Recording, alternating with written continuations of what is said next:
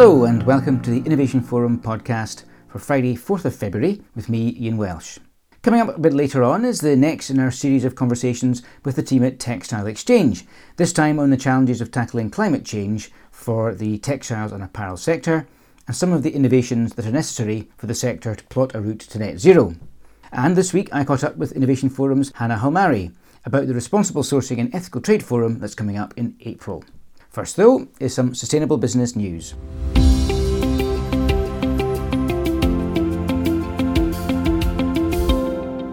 The UN Environment Programme has called for the G20 group of the world's richest nations to double their annual spending on nature protection and restoration to $285 billion over the period through to 2050.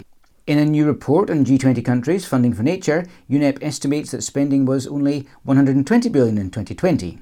Speaking to the Thomson Reuters Foundation, the report authors stressed that the amount of money being invested in nature-based solutions is not nearly enough, and that the G20 needs to lead by example. Among the areas the report considers are climate change mitigation, biodiversity loss and land degradation. Protection for nature and the growth of regenerative agricultural practices are among the solutions. While $285 billion is a significant level of investment, the UNEP report pointed out that $14.6 trillion was spent by 50 leading economies in 2020 alone to stimulate recovery from the COVID-19 pandemic. Global food giant Nestlé has announced new plans to tackle child labour in cocoa production. As part of a scheme aiming to enhance farmer livelihoods and improving practices, cash incentives will be paid to farmers undertaking certain activities, including enrolling children at school. The new plan is also designed to support the company's work to transform its cocoa sourcing to achieve full traceability and segregation for cocoa products. Nestlé says that it will invest $1.4 billion in total. The scheme combines rewards for quality of product produced, but also environmental benefits and those for the local community. Incentives will be in addition to others Nestlé already pays, including for Rainforest Alliance certified cocoa beans. Nestlé was one of 7 companies involved in the chocolate trade that were sued in early 2021 by campaign group International Rights Advocate for links with child labour in cocoa supply chains. The new approach from Nestlé has been welcomed by activists. Certainly, child labour has been endemic in the cocoa sector in West Africa and been the subject of campaigning for some time. New research has demonstrated how climate change is impacting now and in the future where key food crops can be grown. Focusing on coffee, avocado and cashew, a new paper in the journal PLOS ONE highlights how such crops have long lifespans, and as such, it's important to know where they can be grown for the long term. Analysing 14 climate models based on 3 future emission scenarios, researchers looked at the potential impact by 2050 of climate change on main producing countries. They found that these impacts will be significant. In particular, long dry seasons and changes in temperatures meant that there will be shifts in suitable growing regions. Coffee's vulnerability has been the subject of previous research, and this is borne out. Negative climate impacts will dominate in all main producing regions. New research also found that in existing production areas for avocado and cashew, the most suitable areas may decrease, but that there is the potential for other regions to become more suitable. For all 3, climate change adaptation will be necessary. One of the transitions facing the transition to renewable energy has been how to store energy that's not required when it's generated. After all, it's not necessarily windy at times of peak energy demand. This of course perpetuates the argument for big conventional power stations, fossil fuel or nuclear, that can be ramped up at short notice to meet fluctuating demand. However, an expert committee in India is recommending that the country should halt new coal-fired plants as improving battery capacity means that only renewable power facilities should now be built. India has thus far been highly reliant on electricity from coal. The expert committee, headed by a former Central Electricity Authority chair, has concluded that low-cost renewable energy capacity alongside battery and hydro storage schemes can handle growth in India's energy demand, according to the Institute for Energy Economics and Financial Analysis and picked up by Energy Mix website.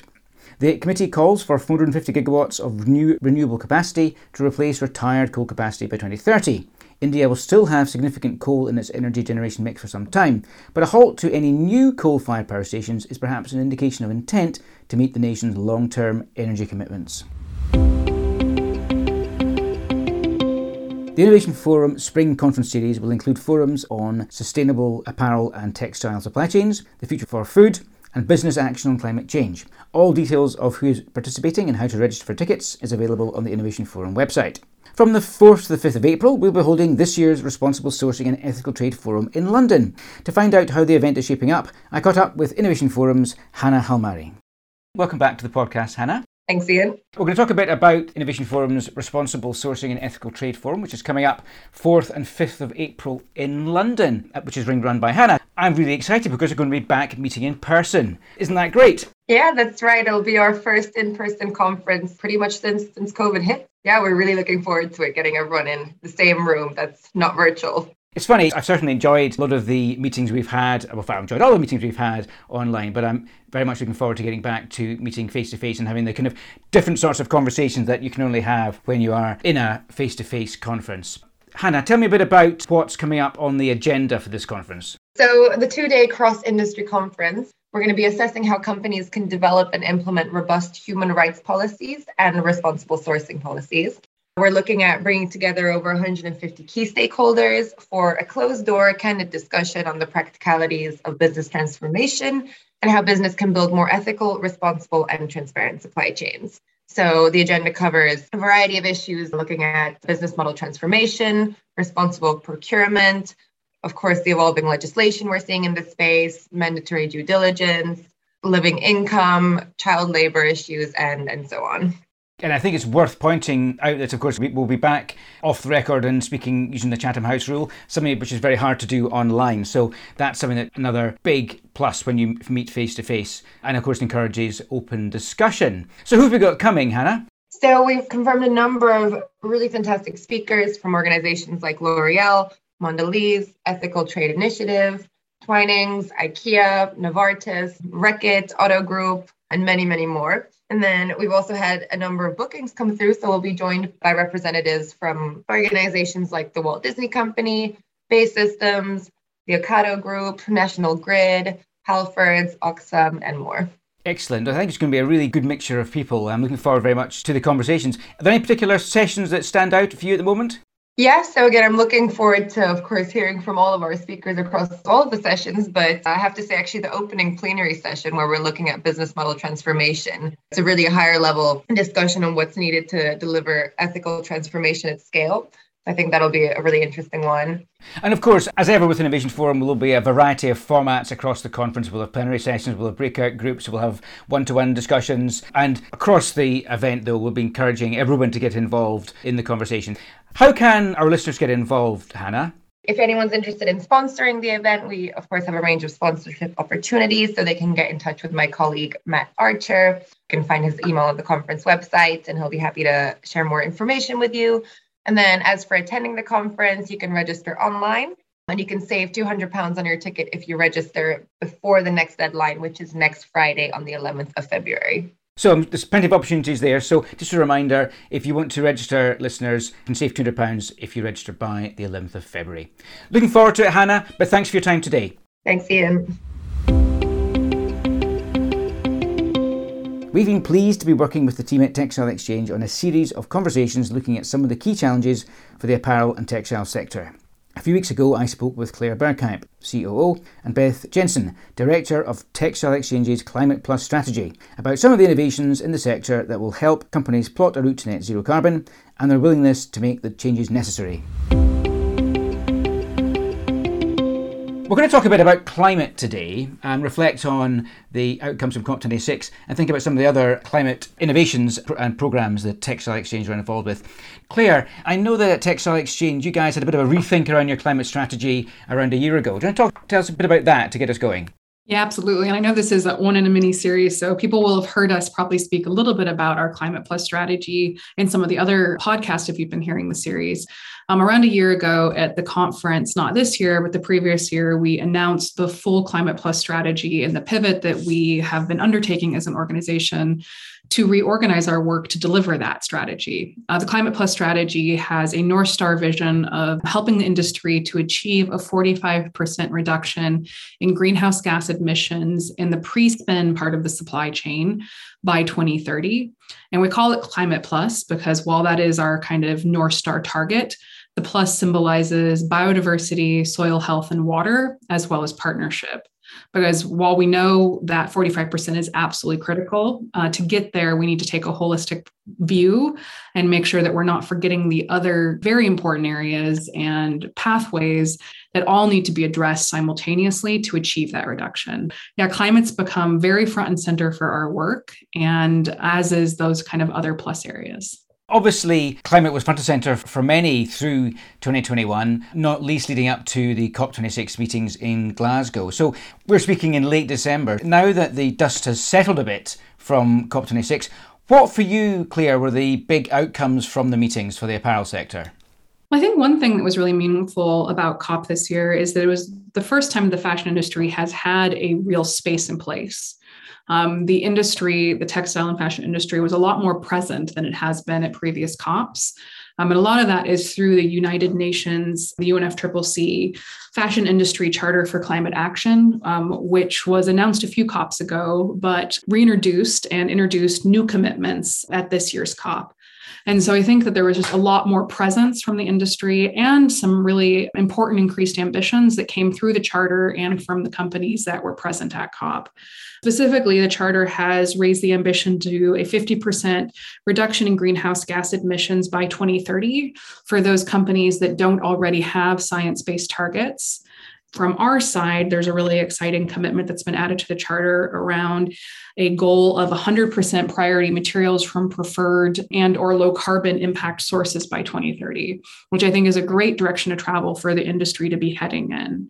We were at COP this year as well, and we announced an initiative that we're pulling together, really asking governments around the world to look at trade policy. We think that there's a real opportunity to help incentivize the uptake of sustainable fibers and materials through the reduction of import duties. We think that this is an underutilized and underexplored opportunity for helping remove barriers to scale lower impact environmentally preferred fibers and materials. We had over 50 industry organizations, brands, and other nonprofits and industry groups sign on to show support of this concept. We think that this incentivization is really critical. There's been a lot of talk, and there was a lot of talk at COP around the need for regulation, and we completely agree. But we think that you need both. You need both regulation and to have incentives for better. Incentives can sometimes move the marketplace faster. And so anything that we can do to help level that playing field is really important. We hear from companies all the time that the number one barrier to using more sustainable materials, more environmentally preferred materials is cost. And so starting by addressing cost is a logical step. And the other thing that we liked about this idea of leveraging and looking at trade incentives is that it's not something that negatively would impact the suppliers and the farmers. We're not saying that organic cotton should be grown for less, but perhaps there could be a reduced import tariff on it coming into a country. So I think that was for us, the big request that we brought to COP was for governments to pay attention to this.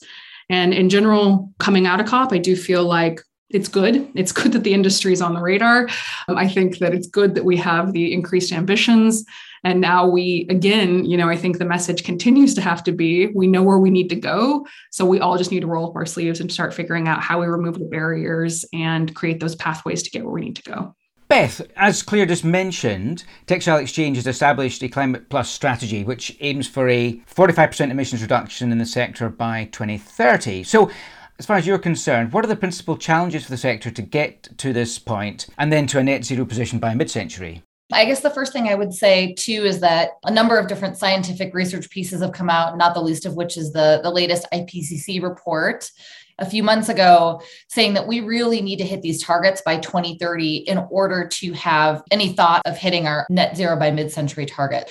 The first thing I would say is we really have to look to 2030 and accelerate action now in order to achieve that longer term target. But as Claire mentioned, at Textile Exchange, our scope of work is really pre-spin. When we think about that, it's really about how are materials grown and produced, and then what sorts of impacts are occurring in the initial processing phase of those raw materials. Within that scope, we've done a bunch of scenario modeling over the last several years, and really 3 key levers have come out, and 3 key levers that we need to focus on as an industry within this pre-spin scope in order to achieve our targets and to particularly achieve that 45% target by 2030. The first of those levers is what Textile Exchange, I think, has historically been known for across our 20-year history. It's the material substitution piece. So how do we increase the uptake of preferred lower impact versions of the types of materials that we need to use in the industry? Replacing virgin polyester with recycled polyester, replacing conventionally grown cotton with organic or other types of preferred cotton. And it's important to note here, we're not talking about swaps across material categories. We're not necessarily saying you should swap out polyester for cotton or vice versa or anything like that. It's really more about within those material categories for those specific purposes, what's the best option in terms of the least amount of impact that material can have? And the challenges there are really, as Claire just said, primarily cost and also availability of a lot of the preferred options today. As we know, organic cotton is not scaled to the point where we'd be able to really broadly swap that out across the industry today. And so how can we continue to work on scaling concepts like that, regenerative versions of these natural materials, et cetera? That's a lot of what we're working on. The second lever is really around the innovation gap. So we're not just talking about next generation types of innovative materials here, although that's a piece of it, but also broader concepts that we would consider innovation, things like regenerative agriculture. So things where we're still really trying to figure out how to measure the actual impact reduction potential that these concepts have at scale for the industry. And there are a number of challenges here, of course, not the least of which is how do we drive financing to accelerate scale of these different innovative concepts? The industry isn't really built that well today to invest in sort of early stage innovation. A handful of companies do have these sort of innovation funding models, but that's not widespread across the industry. And we're going to need more funding to really accelerate some of these things and accelerate concepts like regenerative ag. We're going to need funding outside of corporate funding to do that. And then the third piece of this is really, something that I know was a discussion quite a bit at COP as well, which is really what we call degrowth or slow growth. So what we're talking about there is how do we decouple business value and business success from extraction of new materials to make new product? We cannot keep producing the same amount of new products, extracting the same amount of new materials, and expect to meet our impact reduction targets. How do we enable companies and how can companies think differently about how they create business value outside of the traditional definition of making more and more new product? Many challenges there, of course, the structural limitations of the system, which is really built to reward that traditional growth today. Lack of full cost accounting mechanisms. So how do we really embed the true costs of both environmental and social and all of the costs that are involved in sourcing these materials and making these products? All of that is sort of structurally, I think, what we're exploring how to accelerate against really as an industry. These are big challenges, aren't they? Think in terms of the material substitution, the gap in innovation that's still there, and decoupling success from growth necessarily. Massive challenges. So what are the sorts of innovations then that you think or you hope to see to allow levers to be pulled effectively? I think at a high level, we really talk about we should be recycling as much material that's already out in the world as possible. There's been all this embedded energy and embedded impact in the materials and the products that have already been created. And then when we do need to source new materials, how can we do that in the least impactful way possible? Ideally, for natural materials, the North Star should really be regenerative and organic. Across those two big levers, when we talk about when we have to use materials, those are two ways to think about success and think about where we want to go in the future. And there's huge opportunities to build out the supply of recycled materials, particularly for synthetic fabrics, which today the reality is polyester is 2/3 of what the industry is using as a raw material. So how do we move beyond plastic bottles, essentially beyond another industry's waste, beyond downcycling another industry's waste as a feedstock? And how do we work on building systems to recycle textiles and polymers from items like footwear in a truly closed loop system for the industry wherever possible? And then, as I mentioned, really exciting developments. And I shouldn't say developments, I should really more frame regenerative ag around rediscovering practices that Indigenous and Native people have been doing for many, many years, and rediscovering the benefits of approaching agriculture in that way versus the extractive system that has evolved in many places, in most places around the world, really, over the years. And so we're really leaning into this topic versus Textile Exchange, and we'll be coming out with what we're calling our regenerative landscape analysis report for the apparel and textile industry at the end of January. We've been working on this past year, and it's really going to provide a common reference point and jumping off point, I would say, for getting our arms around this topic as an industry and identifying the collective gaps and leaning into it collectively as an industry. And the last thing I'll say on innovation is just, I think folks often jump right into this idea of next-gen innovative materials when they're asked about this question of innovation. And I certainly would advocate we need to keep looking into all of those new options for raw materials as well. But I would also encourage us as an industry to think more broadly about this topic of innovation, right?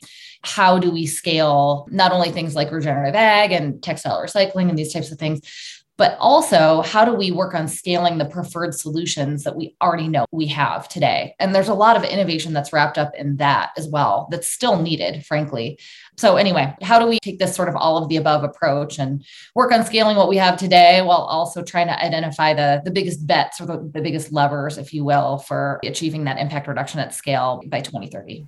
We should look out for that report at the end of January. So how will our listeners be able to get hold of a copy? We'll be publishing it on the Textile Exchange website and potentially other platforms as well. So stay tuned. Yep, it'll be a publicly available report. But again, geared specifically at the apparel and textile space, because I think a lot of the research and this sort of landscaping work that's been done in the past has really focused on the food industry.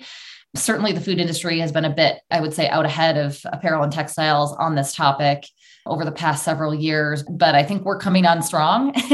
It's been really clear that the industry would really be served well by, again, having a common reference point on what does a regenerative approach really mean? How can we thoughtfully move into this? What are the shared gaps? What types of organizations are out there that can help companies? How do we need to be thoughtful about the fact that these are practices that are rooted in Indigenous and Native practices that have been happening for many years? This is not a new concept, though many people are certainly just now discovering this concept. Anyway, just sort of laying all that out in a report for the industry that, again, we can use as a jumping off point for future research and future action as well. I'll make a commitment that I hope we will be able to meet. That if you listen to this after the end of January, there will be a link to this report in the notes for this podcast.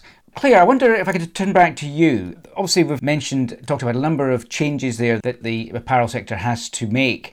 How do you characterise the willingness of the sector to make these changes, though? I mean, I think the overall willingness is there. You know, the vast majority of the companies that we speak to and suppliers understand that there is a necessary change. We're at a point where transformation is required. I think that where we kind of find that sticking point is the full business transformation. There's an acknowledgement that sourcing needs to change, that transparency is required, but to actually get to that tipping point of it being the majority, or the tipping point of a company that's truly embedding slow growth into the way that it's operating, that's, I think, where the tension still occurs. And I think the only way we're going to overcome that is really having senior management, CEOs, board of directors understand these topics, making sure that sustainability isn't siloed only in a sustainability team, but as a business directive, because what we're talking about it now is a transformation, and it can't be sitting with a single part of a company. It needs to be a company's directive. And so I think that while there is a massive amount of willingness, and there are real leaders in the space, massive organizations that really are completely rethinking how they source, how they're going to grow responsibly, that we still have a long way to go when we look at the entire industry and the level of transformation that is still required. We know that there's still a lot of waste being generated. We know that there is still this barrier of it costs more, and that this idea of slow growth or degrowth is very scary, for an industry that is basically built on designed obsolescence. We have some big questions to tackle. But what I think is exciting is that with each one of these challenges, we're starting to see leaders emerge. There are companies that are starting to have degrowth strategies as a part of their strategy. There are big companies, companies that you wouldn't expect, that I'm not going to, spill the beans on their behalf, that are really looking at how do they get to 100% preferred fibers and materials. These are leaders that are emerging. And I think that what is exciting is that these are big players. These are not the kind of niche, small sustainability brands. We're seeing transformation being embedded in certain organizations at a large scale. When you look at the entire industry, I think it can feel a little bit daunting. But to me, the fact that there are starting to emerge leaders that are really rethinking the way the business is going to run, it gives me a lot of hope for this next wave where we need to get with sustainability. So much of the challenge is getting to the point where people accept that change is required. Even getting to that stage takes a significant effort. And it's great, as you say, that there's now seems to be a real willingness from some to really push on. Beth, is there anything you wanted to add on that? It's just the structural change that's going to be needed. And in order to do that, as Claire said, we're going to need executive leadership who really understand what is going to be required to do that and who really have internalized the importance of moving on that. Nothing really to add. I think that's really the key takeaway there. As the industry transforms, and as we've discussed, inevitably there will be some unintended consequences that will emerge. There just always are. So Beth, what will we be looking out for as transformation takes place? When I think about this question, I think about the unintended consequences on impacts first and foremost. When we think about preferred fibers and materials, for example, as one of the levers, really all fibers and materials have trade-offs. It's a really difficult question when we get asked, well, is X better than Y? Across different categories of materials, it's sort of like, well, the answer is almost always it depends, because there are so many different variables and factors that go into understanding the overall impact of a specific material you might be sourcing. It's really easy and common, I think, for the industry to want to optimize for just one impact area. And we've seen this happen particularly in climate, because of course, climate is one of the driving challenges, if not the driving challenge of our time. We need to be aligning an all hands on deck approach, I guess, to achieving our climate targets at the dates when we need to achieve them. And we also need to make sure that while we're optimizing for climate, we're also recognizing the interdependency of these other impact areas. So as Claire mentioned, our Climate Plus strategy is really intended to capture this, where we're also looking at biodiversity, soil health, and water, in particular on the environmental side. But we also want to keep in mind other impacts, even outside of environmental ones. So things like social impacts and how are the choices that are being made by the industry affecting the people on the ground and economic systems, where value gets built, animal welfare, of course, and just all of these different impacts that can be adjusted based on what you're choosing and what you're optimizing for. While climate remains the North Star and should for the industry, I think it's just also really beneficial to make sure that it's not a siloed approach. You're not just looking at climate in a silo. We are also looking at these other impact areas and making sure that we're not actively, significantly harming in these other impact areas while we're trying to optimize for climate. It's very true, isn't it, that there's a real danger sometimes of focusing on carbon emissions and carbon emissions alone when there are so many other factors that must come into play. Did you want to add anything to that, Claire? Any further unintended consequences that you think may be coming across the horizon? I think Beth summarized it well. I mean, it's this idea of we can't have tunnel vision. We need systems thinkers in this moment. We need people that can start to understand how these things fit together. And there are a lot of people out there that have the experience to understand how these issues are truly interconnected. While we do always end up with some unintended consequences, that we also are well set up, across the industry of people that know how these things connect. And I also think that maybe a good reminder to everyone is we all need to be operating under the precautionary principle because we need to avoid harm. And I think that we actually get so caught up in measurement and specificity and the nuance and the not wanting to do this and not wanting to do that, that we kind of just forget to remind ourselves that first and foremost, do no harm. Let's really focus on that. And of course, that's easier said than done. But I do think operating with that assumption as decisions are made can help us avoid some of those unintended consequences. Let's think a little bit about the steps along the way, the milestones. Something that's changed is that everyone seems to now recognise that to achieve the really big goal, the net zero type goals in a 30-year time frame, there must be interim steps along the way. And I guess your Climate Plus strategy is in itself an acknowledgement of that. So Beth, I wonder from your perspective, what are the milestones that you want to see this decade on your Climate Plus strategy, and then beyond that out to 2050? As you mentioned, we really are focused on 2030, and that's going to be a huge challenge in and of itself for our industry because Product designers and developers are planning for products that are at least 2 years out at this point. So they're making sourcing decisions today. Those products aren't going to hit the shelves for another couple of years. We really have less than 8 years as an industry, unfortunately. And so this just, particularly for our industry with those long lead times, and that's another area where innovation can come in as well, by the way, is more real-time sourcing and product development, et cetera. It just means we have even a greater challenge in terms of really accelerating against our 2030 target. There are some key milestones that I would just mention or offer that are outlined in the United Nations Fashion Industry Charter for Climate Change that Claire mentioned earlier. That charter and that group really does orient the broad global industry around this idea of net zero GHG emissions goal by 2050. That's been a really valuable forum to set these collective targets as an industry and make sure that they're rooted in science and that we're all coalescing around the same targets as a broad global industry. So some of the targets that they've outlined there are 100% renewable electricity and scope 2 emissions by 2030, phasing out of coal from all supplier sites by 2030, including no new coal power by January 2023 at latest. The one that we've been focused on at Textile Exchange particularly is 100% priority materials, so that the main materials sourced by the industry will be preferred by 2030. And then I would mention for all of this, I do think policy is going to be a really important broad lever. As Textile Exchange, we're a nonprofit, so we're not going to be a policy leading organization ever per se, but we are stepping a bit more into this, as Claire mentioned, putting out the call to governments at COP on the importance of leveraging trade policy to drive more uptake of preferred materials and get over some of those cost barriers. Engaging with the Farm Bill process here coming up for 2023 here in the United States and working to incentivize regenerative agriculture practices and scaling through that policy mechanism, working on other policy in the EU and other places that can really help drive broader uptake of preferred materials and really all of these levers that we need to pull. All of that to say, I do want to put in a plug for that as well and just recognize that a lot of this, we're really going to need those policy mechanisms to make that change at scale, to kind of get us over the next hump of really being able to drive meaningful progress and achieve our targets by 2030. Claire, I don't know if you have anything to add to that. I think you've laid it out very nicely, Beth. I think what we want to see all along the way is meeting of targets, meeting of commitments, and action.